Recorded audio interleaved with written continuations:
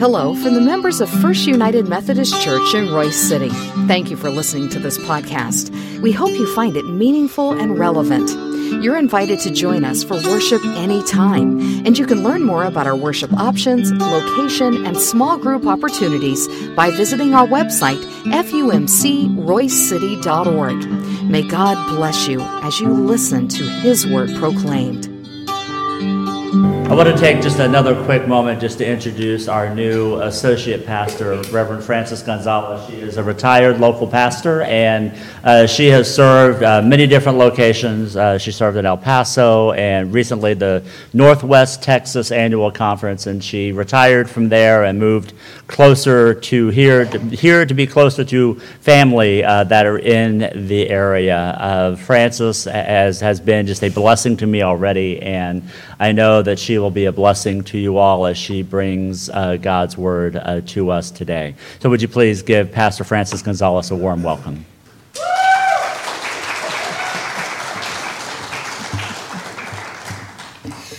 Good morning, everyone. It's great to see you, and it's great to be here with you today. I bring the word today from a very special verse. The Lord Almighty has sworn, surely, as I have planned, so it will be. And as I have purposed, so it will happen. Isaiah 14:24. Lord, bless this time we share together, and in your name, allow me to be a conduit of your word. In Jesus' name I pray. Amen. The pastor's first sermons are always kind of hard because you don't know what to say, but then you have a lot to say. It's just that it doesn't make sense. So you really have to, glean it and clean it out and see what really comes forward. So all this time you're praying and praying. So I was doing the same thing, and as I was praying, the Lord told me, well, tell them about you. And I thought, too soon, just to let the cat out of the bag, but okay. So I'm going to tell you a little bit about me today. I came from Cuba at the age of 11 years old. My mother was coming with me, but she was taken off the plane citing a visa problem. There used to be 2 flights a day, one at 10 o'clock in the morning and the other one at 2. She thought that she would be making the 2 o'clock flight. She didn't. My father thought things would change soon, so he decided to stay. And as he stayed behind to take care of things and just await our return, my mother was not able to get here until I was 16 years old. I grew up in a refugee camp in Florida, and when I left Cuba, that was the last time I saw my father. He died a few years later. I found out later that my father had kind of thought that this could happen, and he did not want me to come by myself, but my mother had to make the decision at that time, and she made the decision based on the fact that she would be coming in the later flight. And it's important, and I think that as I have grown older, it has become more important because I often wonder why. Why did they send me by myself? I was an only child from their marriage, and it was just kind of like, well, why did she send me? There were many things happening in Cuba, and she had made that decision with what I know today to be my best interest in mind. I grew up in a refugee camp in Florida, and when my mother came back, I was already 16 and a half and so on. It was difficult for her to adapt herself to this country, and especially to the cold weather of New Jersey or New York. So while I stayed behind in New York, she decided to go back to Florida. At that time, I did not fully understand why the urgency. Why did I have to leave Cuba so all of a sudden? We were running away from communism. Castro had declared himself a Marxist-Leninist communist, and that was kind of like involve all the worst of it in one bag. I didn't know at that time, and I think that most of us did not know what it really, really meant. At that time, our churches started being closed. The clergy and the nuns were obligated to leave the country or they would be arrested. Food was very scarce. Socialism, the doctrine, was being taught at the schools, and God had been told he also had to leave the island. There was no room for him at all. 30 days after my arrival in Miami, I asked for political asylum, and it was granted, and I was placed in the refugee camp. The refugee camp had food, medical care, green uniforms, bunk beds to sleep on, and the nuns made us pray the rosary every single night, which was a task. What the refugee camp did not have was a kind word, a hug. No one cared if we cried. There were no words to calm our anxiety or loneliness.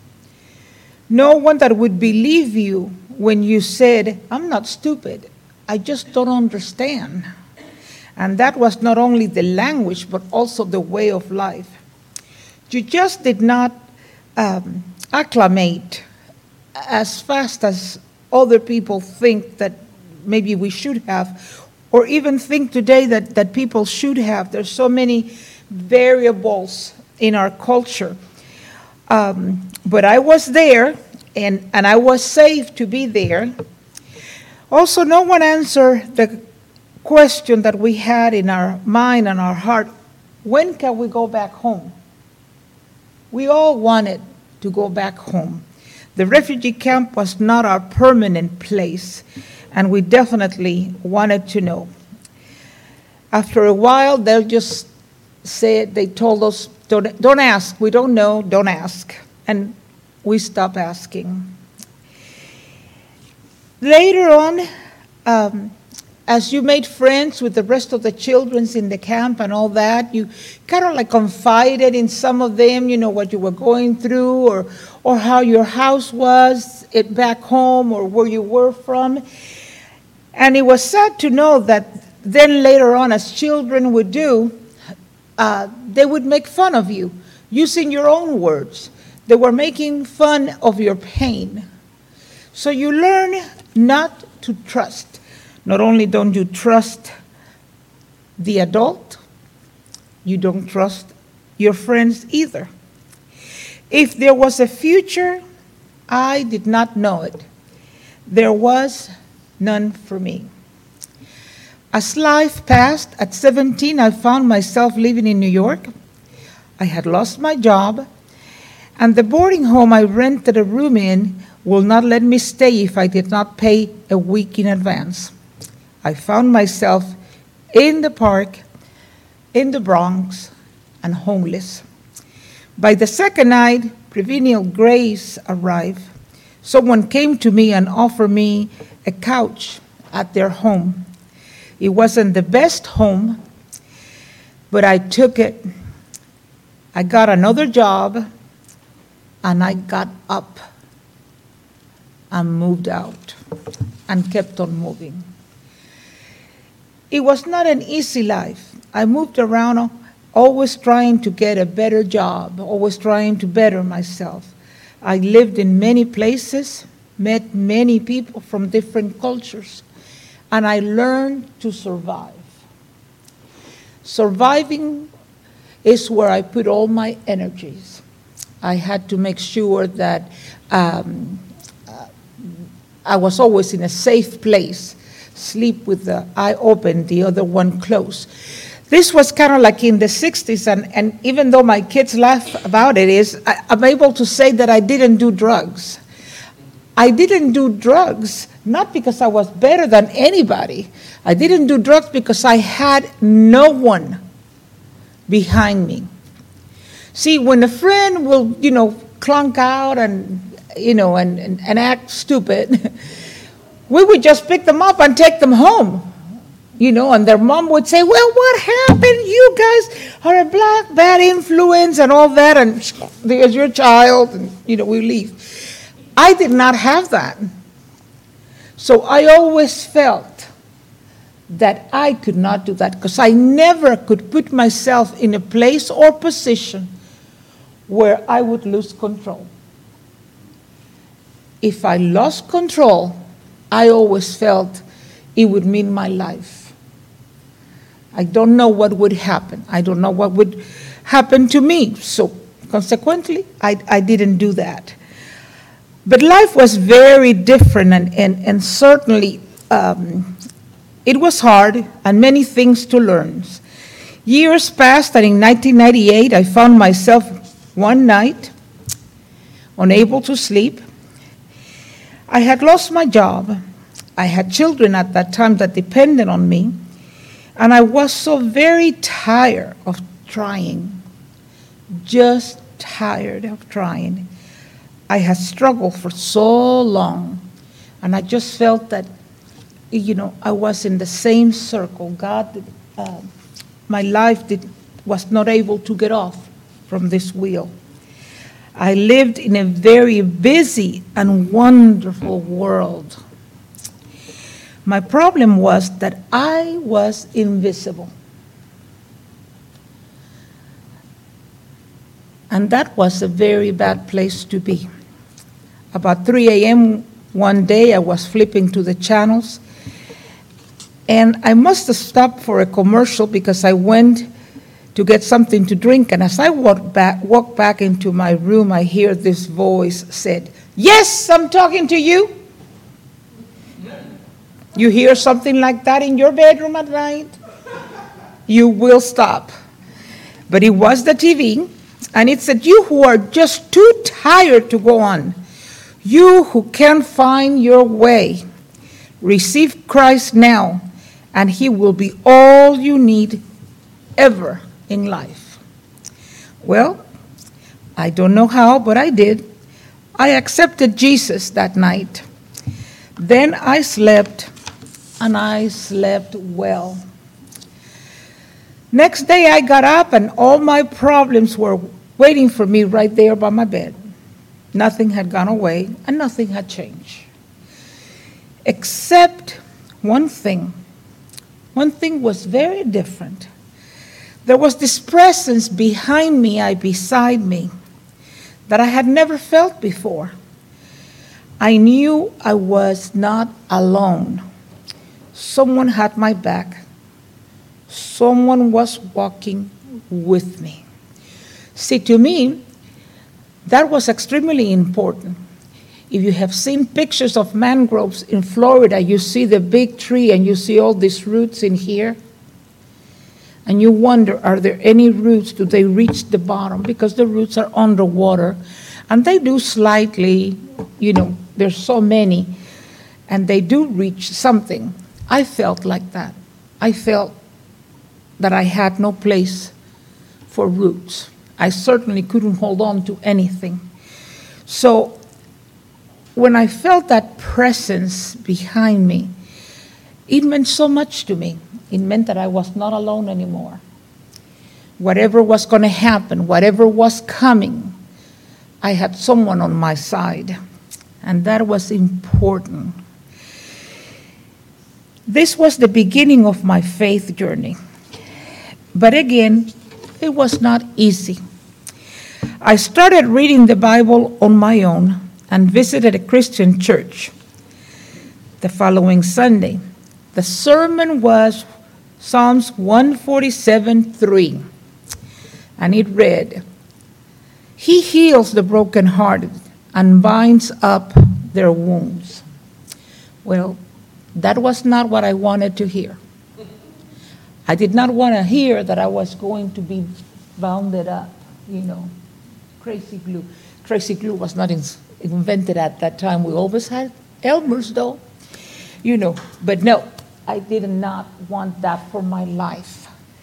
I told the Lord, my heart is not only broken, my heart is shattered. Little pieces. missing pieces. My heart can't and won't be mended anymore. I continued reading the Bible through the week, but I was mad. I was not happy. What Jesus was offering to do, I did not want. Over Christian radio, as I was driving to work that morning, I hear the verse Ezekiel 36:26. And he said, the Lord is saying to you, I will give you a new heart and put a new spirit in you. I will remove from you a heart of stone and give you a heart of flesh. Well, I told Jesus, nothing else will do for me. I need you to give me a new heart. And he did. He gave me a new heart. Soon after that, I started seeing things more clearly. I still felt pain, my pain, but then I not only felt my pain, but I felt the pain of others. I could understand when someone was getting really sick or just sick of being lonely. I understood that suffering had no color, no language, no bank account, and that a terminal diagnosis was terminal regardless of who you were. At times, I would hear me speaking in a way that I had not done before.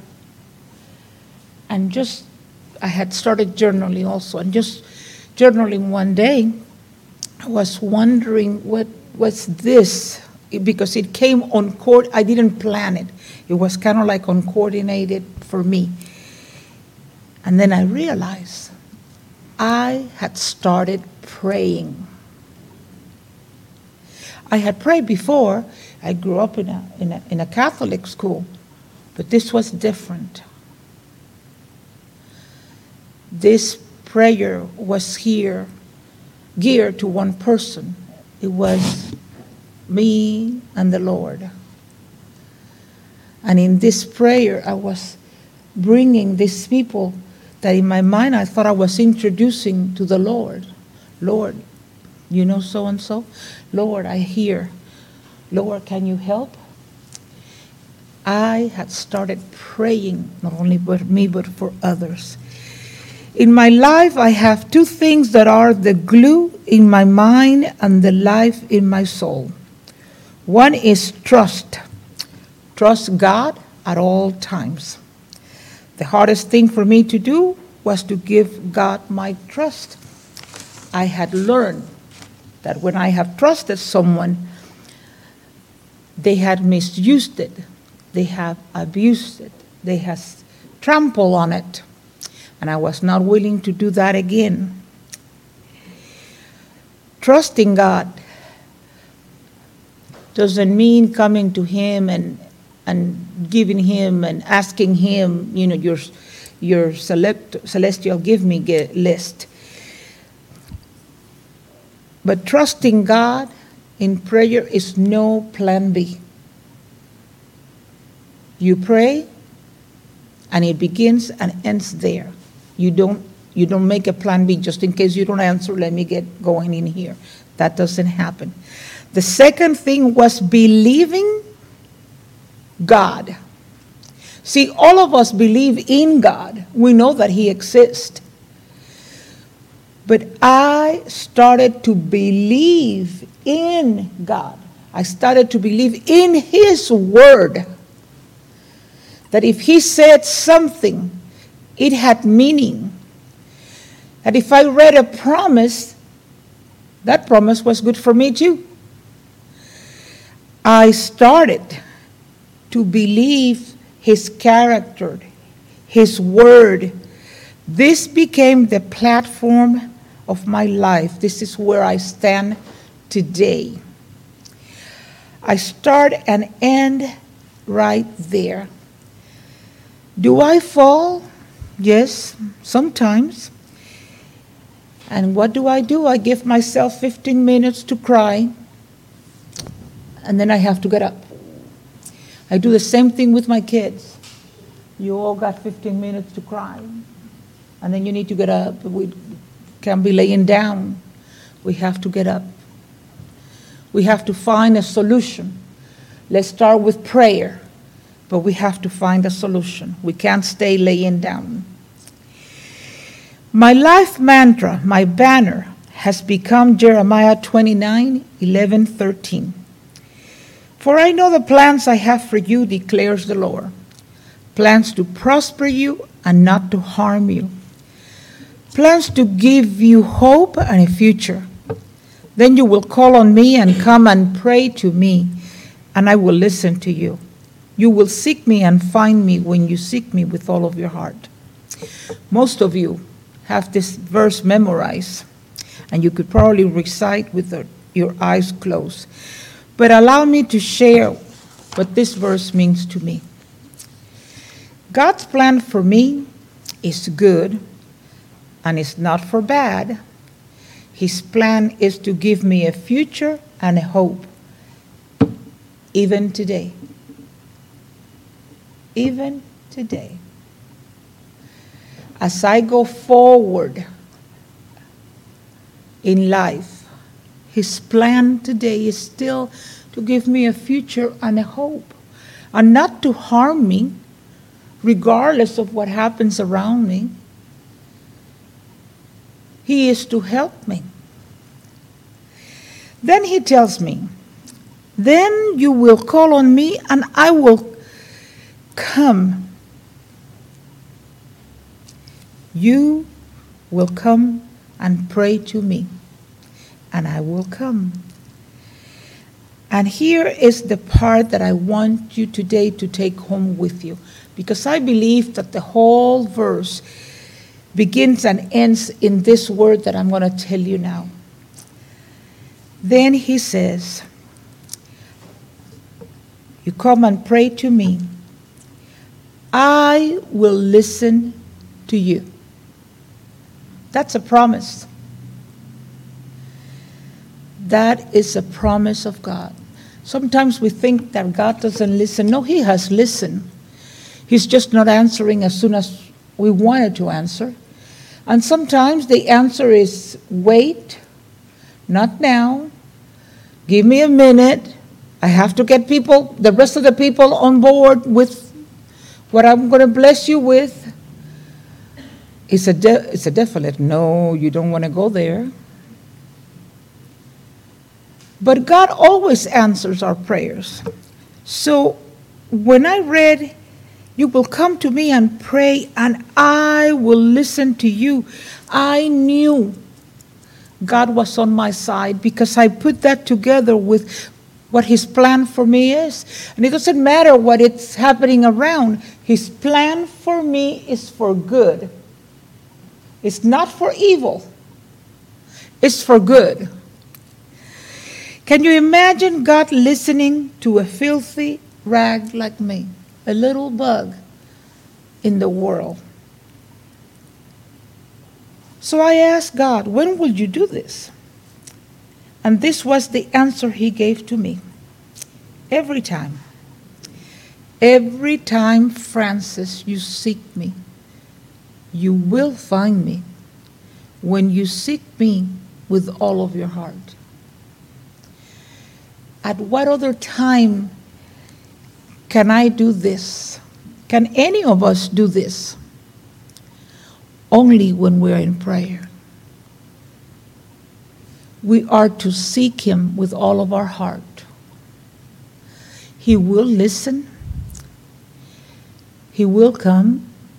His plans for us, for me and you, are for good and not for evil. And I must stress again, we don't do a plan B. If you bring it to the Lord and you give it to Him to solve, you don't need to go back and say, well, but in case He doesn't do it, I'm going to do this, because if He doesn't do it, I'm going to do it my way. God has this little thing that he really doesn't like to do, but he will do. He will let you suffer the consequences of your choice.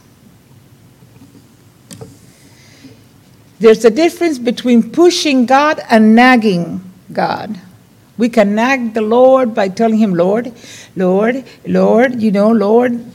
And then there's a way of pushing him by saying, okay, you don't think it's good, but I think it's good. So I'm going to go ahead and do it. And then he says, okay, go on with your bad self and do it. I'll be here when you come back. I'll hold you. In Spanish, we have this word, it's similar to poor baby, oh, pobrecito. I imagine the Lord telling me, pobrecita, so many times, just, consoling me because I thought that my way was better.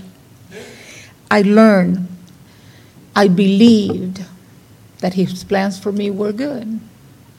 And then the rest just comes into place. I don't know why my early years had so much sorrow and pain. I do know that the Lord had not wasted 1 minute of them. I know that every moment I spent bandaging my wounds, it became Holy Spirit sandpaper, smoothing the edges of my soul. That every tear suppressed or shared, Jesus collected it in a bottle, and later on he used it as a stepping stone to service him and allow me to do ministry. And that every late night or every early morning I spent in prayer, it became a fragrant offering to the Lord.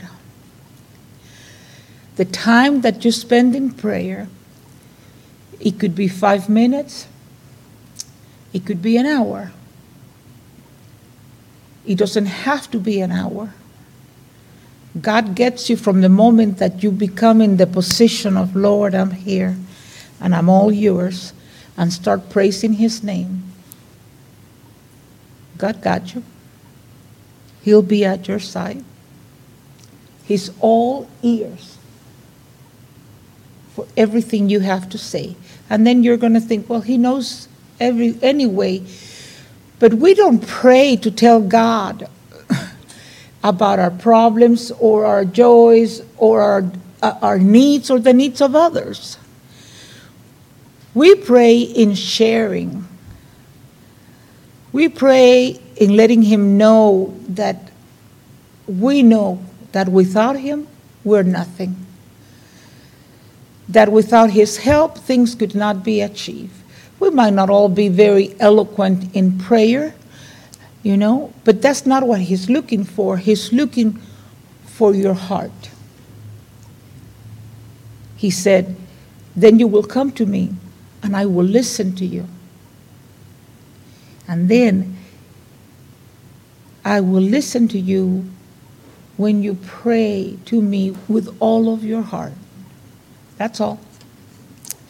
Nothing in my life has gone to waste. God has used my suffering for good. And it is the Lord Jesus Christ, my Savior, who has written my story. Let us pray. Heavenly Father, be our source of strength, our guiding light, our steady rock, the unmovable in our lives. Father, our trust is rooted in you. Draw us closer to you. Let your peace fill our hearts and the hearts of a nation that mourn their children today. Do not let us follow circumstances or anything that is not from you. Your word is the only path we want to follow. In Jesus' name I pray. Amen.